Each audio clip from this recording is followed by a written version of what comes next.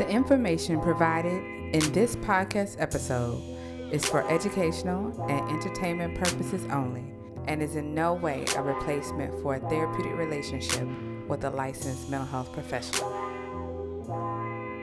Montegus Jackson is a licensed mental health counselor and certified anger management specialist, specializing in individual, couples, and family therapy. He is serving Palm Beach County and maintains his private practice in Royal Palm Beach, Florida. With almost a decade of experience in the mental health, substance abuse, and social service fields, he is experienced in many areas, which include relationship issues, at-risk youth, emotional disservices, such as depression and anxiety, anger management, and substance addictions. Family, let's welcome Montegus Monty Jackson. Welcome to Minding My Black Business. Okay, family, we have joining us today on the Minding My Black Business podcast, a Mr. Monty Jackson of Starting Point Counseling. And I am so excited for him to be here. I have so many questions to ask him. And I know he's about to drop some gems. So before I get into all of that, Monty, thank you for being on the Minding My Black Business podcast. It's so great to have you here.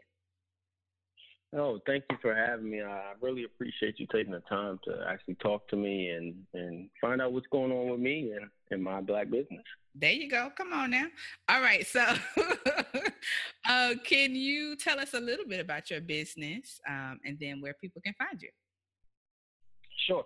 First off, my name is Montegus Jackson. I go by Monty just because it's a little bit easier for most people. But I'm a licensed mental health counselor, certified anger management specialist, and I specialize in working with adolescents and adults, whether that's individual, couples, or family therapy. My private practice is located in Royal Palm Beach, Florida. And again, you can find me. I have a website, www.startingpointcounseling.com. And starting point is with an E on the end of point. Most people might type point the normal way, but I put an E on the end of it. And I also have social media, which is Facebook/Starting Point Counseling, Instagram /Starting Point Counseling, and Twitter /SP Counsel. So those are the 4 ways you can find me. And also the last way is my phone number, which is 561-600-7482, text or calls. All right now. There you go. You everywhere. I love it. I'm trying. So what I'll do is add those links to the show notes for those folks who happen to be, let's say, in the midst of doing 2-3 things and they weren't able to write that down. We'll put it all there in one spot so that they can reach out to you, learn more about your practice, and give you a call. So that would be fantastic. Thank you. I appreciate that. Of course. So what the people also need to know is that you were featured in the Huffington Post, right? One of the 15 Black male therapists to know. Yes, that is correct. It was surprising to me. I was surprised it happened. I woke up one day and I looked on my feed on Facebook and it was like, I thought it was a joke. Somebody, I see my name and I was like, oh, hi, it's a picture of me right there. Like, what is this? Because there's so much scamming stuff going on out there. So I was like, I don't even want to click on it. I don't want to touch it.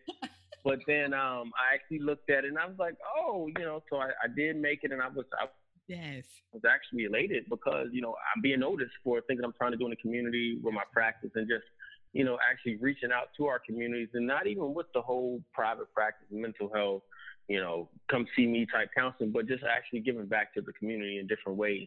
Mm-hmm. So, it was very, very humbling to be a part of that. And other, of course, with the other gentlemen, and I've actually connected with some of them since then. That's fantastic. And so it was a very humbling experience, and I was happy. That's phenomenal. Well, I'm glad you realized it wasn't a prank or a scam or a virus. And that it is legit and you are legit. Absolutely. So I want to pick your brain about Black men in therapy. And I had an interesting, so I'm new to Twitter, like real new, like 2 months, 3 months in. Mm, And me so, too. and so I'm learning all these things, retweets and such, threads, all those things. So I had an interesting exchange with someone on Twitter, and it was a black male. And what we were talking about was therapy, actually. And the question was posed to me, like, is there a difference between, this person was saying that they have someone in their life that they consider to be like a close confidant, someone that they feel like the conversation can be confidential, and they feel like that interaction is therapeutic. And what I was doing was sort of explaining the difference between, having a support system or having, someone who you can talk to versus going to therapy, and how those things are completely different. And the reason why I'm bringing this to you is because I don't think I've had to have that conversation in a while. And I think that's because I stay in a lot of therapy circles with other therapists or people who know therapy. So I don't necessarily explain therapy. And so it occurred to me like, okay, that's right. There are people out there who are still getting introduced to it. So how would you talk to men about what therapy is and what it's not? What would you say? Okay, that's a great question because when I see men Mm-hmm. in my office, they come for one of two reasons, in my Mm. experience. The first reason is because they're in a relationship and it's going very bad, and maybe they're the cause of the relationship going very bad. Mm-hmm. So they're kind of like on their last strike before Mm. Mm-hmm. their significant other says, "I'm done." Right. So that's one reason that men come to me. And then the other reason is because they may be dealing with a lot of just life transition or just things that's going on in their life, and it could be family related also. With the spouse. The spouse may not be there though, but the spouse may say, Mm-hmm. "You need to get some help," right? Mm-hmm. And so they're kind of almost prompted to come by somebody else a lot of times. I can't say that's every time, but majority of the time. Hmm. And those particular men that come is like their first time doing it, or their first time actually maybe even wanting to give it a try and Right. to be truthful in coming. So with those particular gentlemen, I take the time to educate them on what counseling really is, because you have a lot of misconceptions of what counseling is. And me being a African American male myself in the field, I had preconceived notions of what counseling was, even when I was a counselor, right? Mm-hmm. So, I can get into that story later. But the bottom line is, I just try to let them know and educate them on what the process is and make it as normal as possible. Because you see depictions on TV, oh, you're gonna lay on somebody's couch, and that's what they say. I don't want to come lay on anybody's couch. I'm like, hey, you can lay on there, but I don't expect you to. Like Right. we're just gonna have a conversation. Right. And I let them know it's the conversation in a sense, and to kind of get them to let their guard down and let them understand that it is not.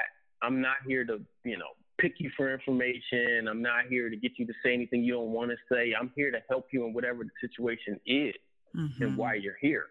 And my main thing is to just educate them on. Bottom line, I'm here to help you to get wherever you want to go, wherever that is. I'm not here to judge you. I'm not here to say you're wrong, you're right, you're doing it. I'm trying to help you to wherever you want to go and be as non-judgmental as possible and non-biased as and to get you there. And once they understand that, and then they also see that, I'm a regular guy too. I do probably a lot of the same things they do, and we talk about that stuff. It starts off very organic and just like conversation. Then we actually get into what they're there for, and they eventually come back and we start really working. And then at that point, we draw connections from like childhood experiences that, they were raised a certain way, their parents treated them a certain way. They were, just a lot of things that happen that they carry on through life, and they really don't try to correct or think that there's anything wrong with it. And my role is to start at that point to draw the connections to help them understand that, these patterns that you've had are very destructive because of the part you are in your life right now. Like you're in this destructive pattern a lot of times. But that's kind of in a nutshell what I do. Just like I said, first off, try to educate them and get them to kind of understand that, you know, I'm here to help you wherever you want to go. Yeah, I find that it's sort of like a fine balance as a therapist of um, doing those pieces that are so very important that you just talked about in terms of like making them comfortable, making this seem like a safe place, that you are someone that's trustworthy and consistent. And at the same time, like we're coming to the table with a set of skills and a level of knowledge and expertise. We didn't just wake up one day and, start just proclaiming ourselves as therapists. We went through a rigorous set of training. And so I think sometimes when people see therapy projected on movies or whatever, TV shows, that it does kind of look just like a conversation. But that's sort of how the therapist does it in a way that is both the science and the art. Right. We are essentially talking. Those are the tools, but there's all these things that are happening in the background that's sort of going around in your head as you are learning more about the person that you're sitting with. And so I think that's the part that people don't necessarily see, because how else could you see it unless you are watching somebody do therapy? Right. Yeah. I mean, you make an excellent point. So what do you think are some of the barriers to so I know that you mentioned that men will often come in because they were told to or there was some sort of mandate that they be there or else, that sort of thing. But what would you think? What do you think are some of the barriers to treatment for men? Like what prevents them from calling on their own? Okay, here's one barrier, and piggybacking on what you just said, I said they've been to treatment before, sometimes like couples treatment, and they felt like the woman was on their wife's side or their spouse's side, so they want a man now, right? So and there's not many men around here, and then especially with the African American, and I'll just use umbrella's Black community, they want somebody that looks like them. So if you can't find anybody out here, and I know in West Palm, I'm probably one of 3, if that, in private practice. And maybe some other guys out here, but in private practice. Right.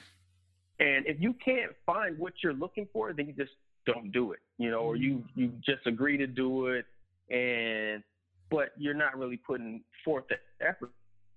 So for one, they want somebody who looks like them. For two, another barrier is the fact that we don't go to counseling.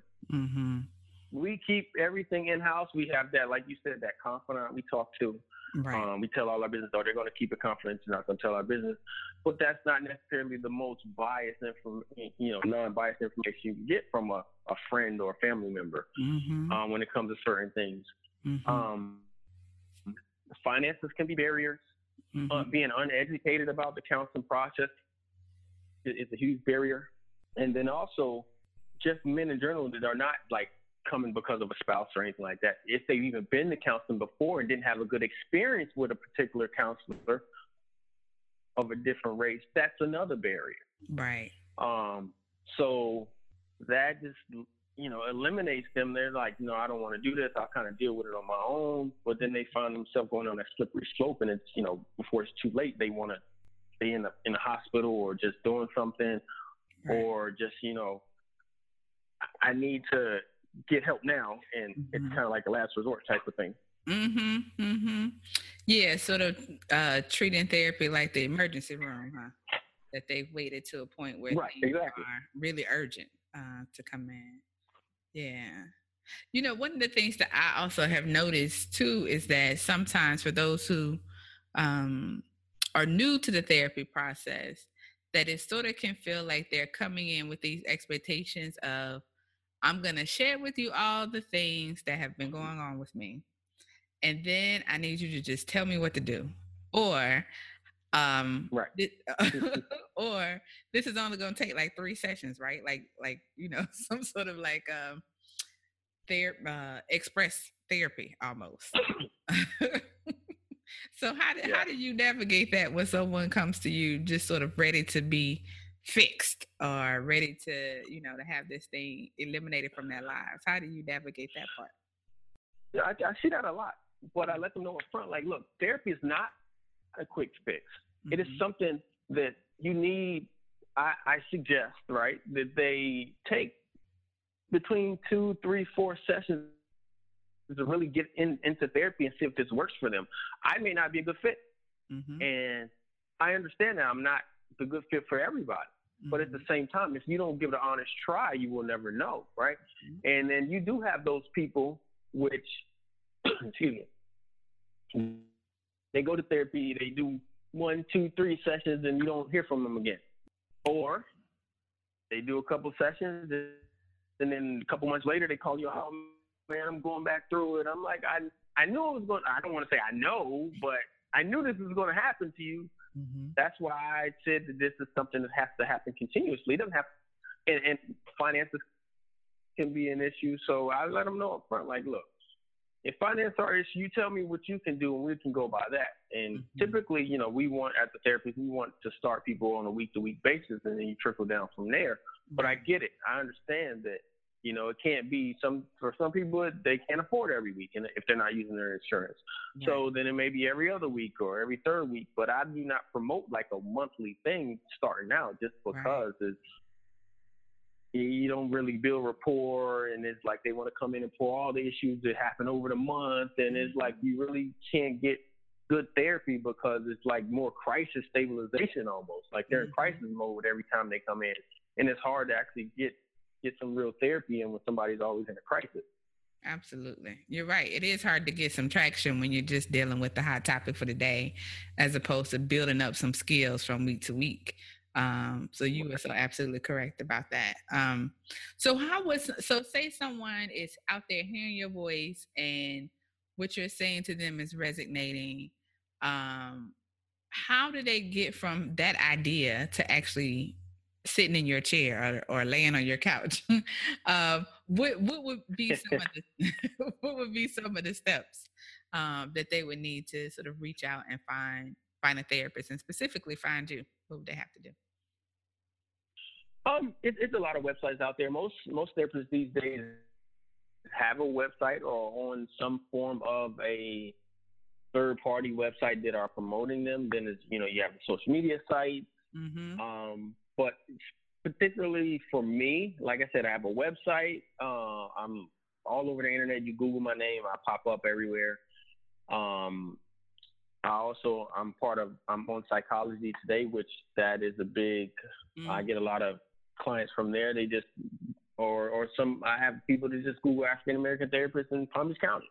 Then I pop up along with some other races, but whatever, right? Right.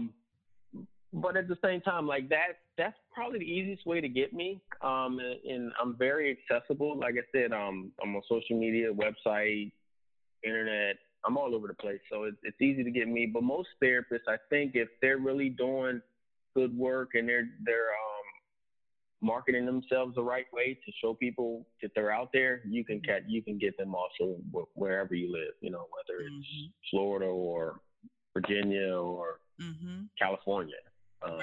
Right. It's.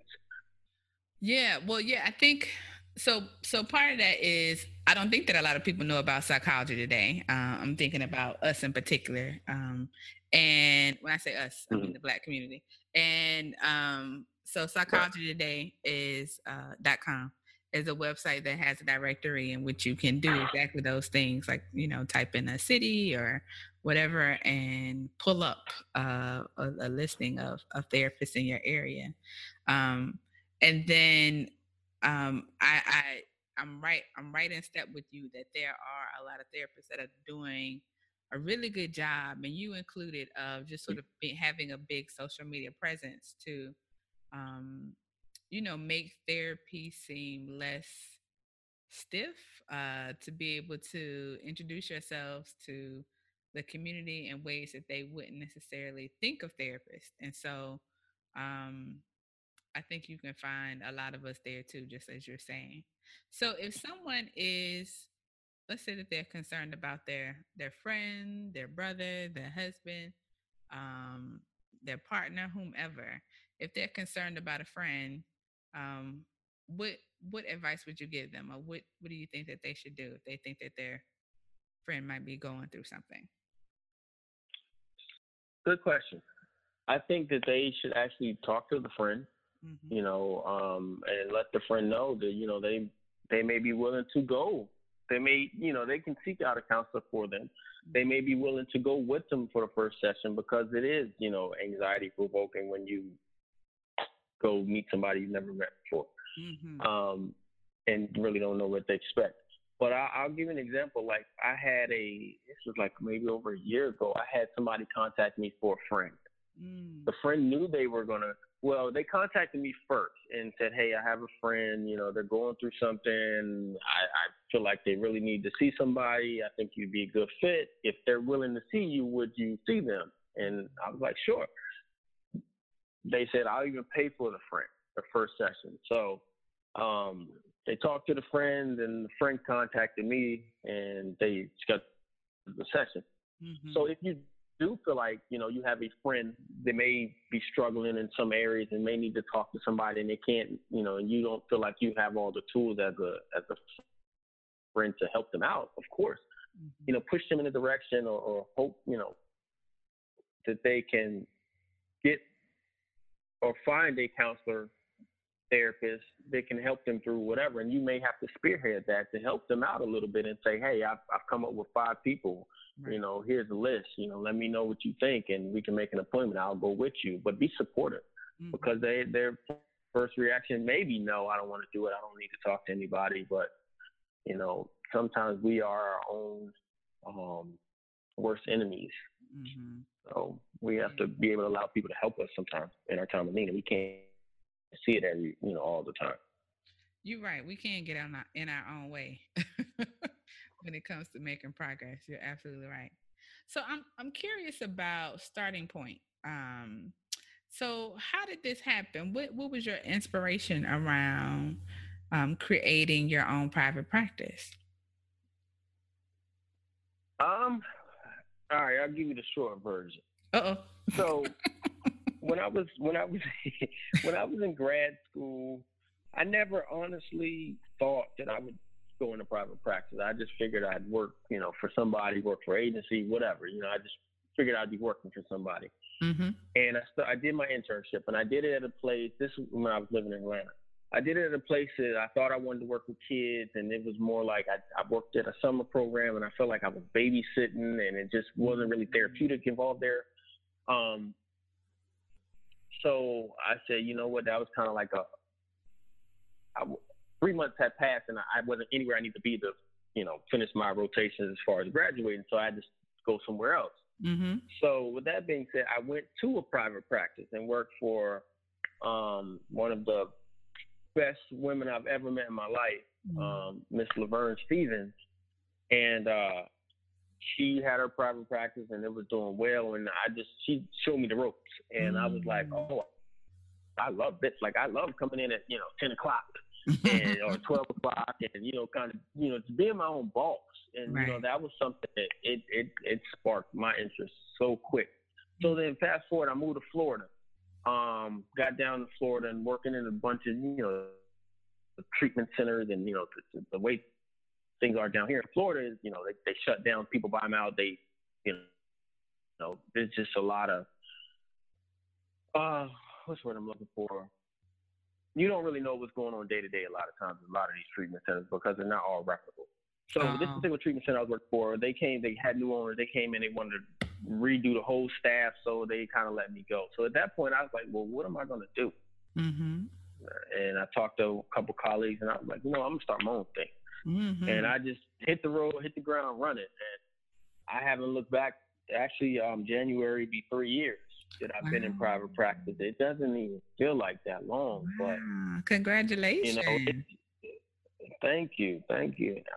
I'm the type of person where when I want something, I get tunnel vision on it, and I'm very passionate about helping people. And I was like, this is probably the best way for me to be able to help the people that, help people the best way, because I can actually see them make progress versus, like I said, I've worked all over in mental health and social services. Most recently, I was at a psychiatric hospital, but it was an acute. So they would come in and be gone in like 3 days, 5 days, and you really can't do therapy there. So I wanted to be in a position where I can actually see people grow and see the progress they make.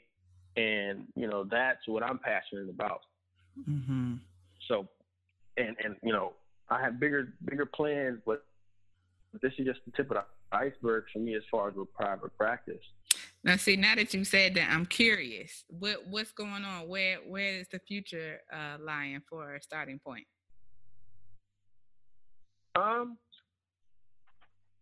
It lies where I want to grow my practice, of course.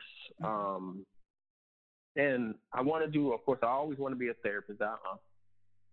First and foremost, a therapist. Right. But I also want to do speaking engagements. I want to, get out of Florida, get out of the community and get in different communities, African-American communities, and kind of just educating people about what therapy is and different roles. And, I just don't want to be isolated to private practice. I want to do more outside of the private practice area. I want to, supervise people. I want to help the next generation coming behind me. I'm looking to, adjunct teach here and there. So, I have some plans, and things are starting to come into fruition as, time goes, and just make connections with other people. And whether that's in the mental health arena or just other, occupations. So, I just want to be like that guy that, for one, when you're in South Florida and Palm Beach County and they say, oh, I need a therapist, I know one. Like, I want to be that guy that's in that top 5 that say, hey, I know one for you. And eventually, get my name out there enough to where people are calling me saying, hey, we want you to come speak at this national convention, or we want you to come speak on this. There you go. So that, so I'm trying as hard as I can to get where I want to go. And I know I'm going to get there. Yeah, you sure will. See, I'm on here, right? Yeah. Oh, look at you. Yes, and it has been, you have been awesome, and it has been a complete pleasure. And I have 1,000 more questions, but I know time is money. So I'm gonna wrap it up. But I do want to ask you, before we conclude, how do you mind your Black business? Oh man, good question. I mind my Black business by taking care of myself first and foremost. If I'm not mentally, spiritually well, how can I expect me to go out and try to help other people get to where they want to go? So I'm very, very big on self-care, which consists of working out at least 5 times a week, spending time with my wife and my kids and family, and just relaxing, meeting people in the community, finding out how I can better serve the community in any capacity. And again, just making sure I take care of myself. That's the best way I can put it. I have to take care of myself, because if I don't, I'll be burnt out and I won't want to do this anymore. Damn. So I just have to continue to take care of myself. So I can try to help take care of others. Yep, that's it. Because we need you. So I appreciate you doing that. No problem. Well, Monty, this has been wonderful, and I know that the people have learned a lot, because I've learned a lot. Yeah, I'm sure I'll be bugging you later, because I still have all these questions. So that we can figure out a way to continue to have this conversation about Black men in therapy and Black male therapists. So that's a whole nother piece.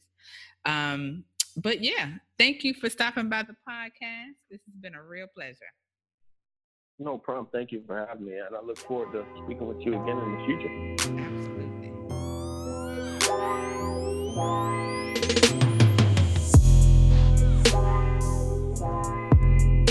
So if you want to know more and you like what you heard, don't forget to like, subscribe, and comment on the podcast. Also, follow the movement on our website, mindingmyblackbusiness.com, and on our Facebook and Instagram pages under Minding My Black Business, and on Twitter under Minding My Black Biz. So peace and blessings to us all, family. And when you're out there and they ask you what you're doing, let them know that you're minding my black business.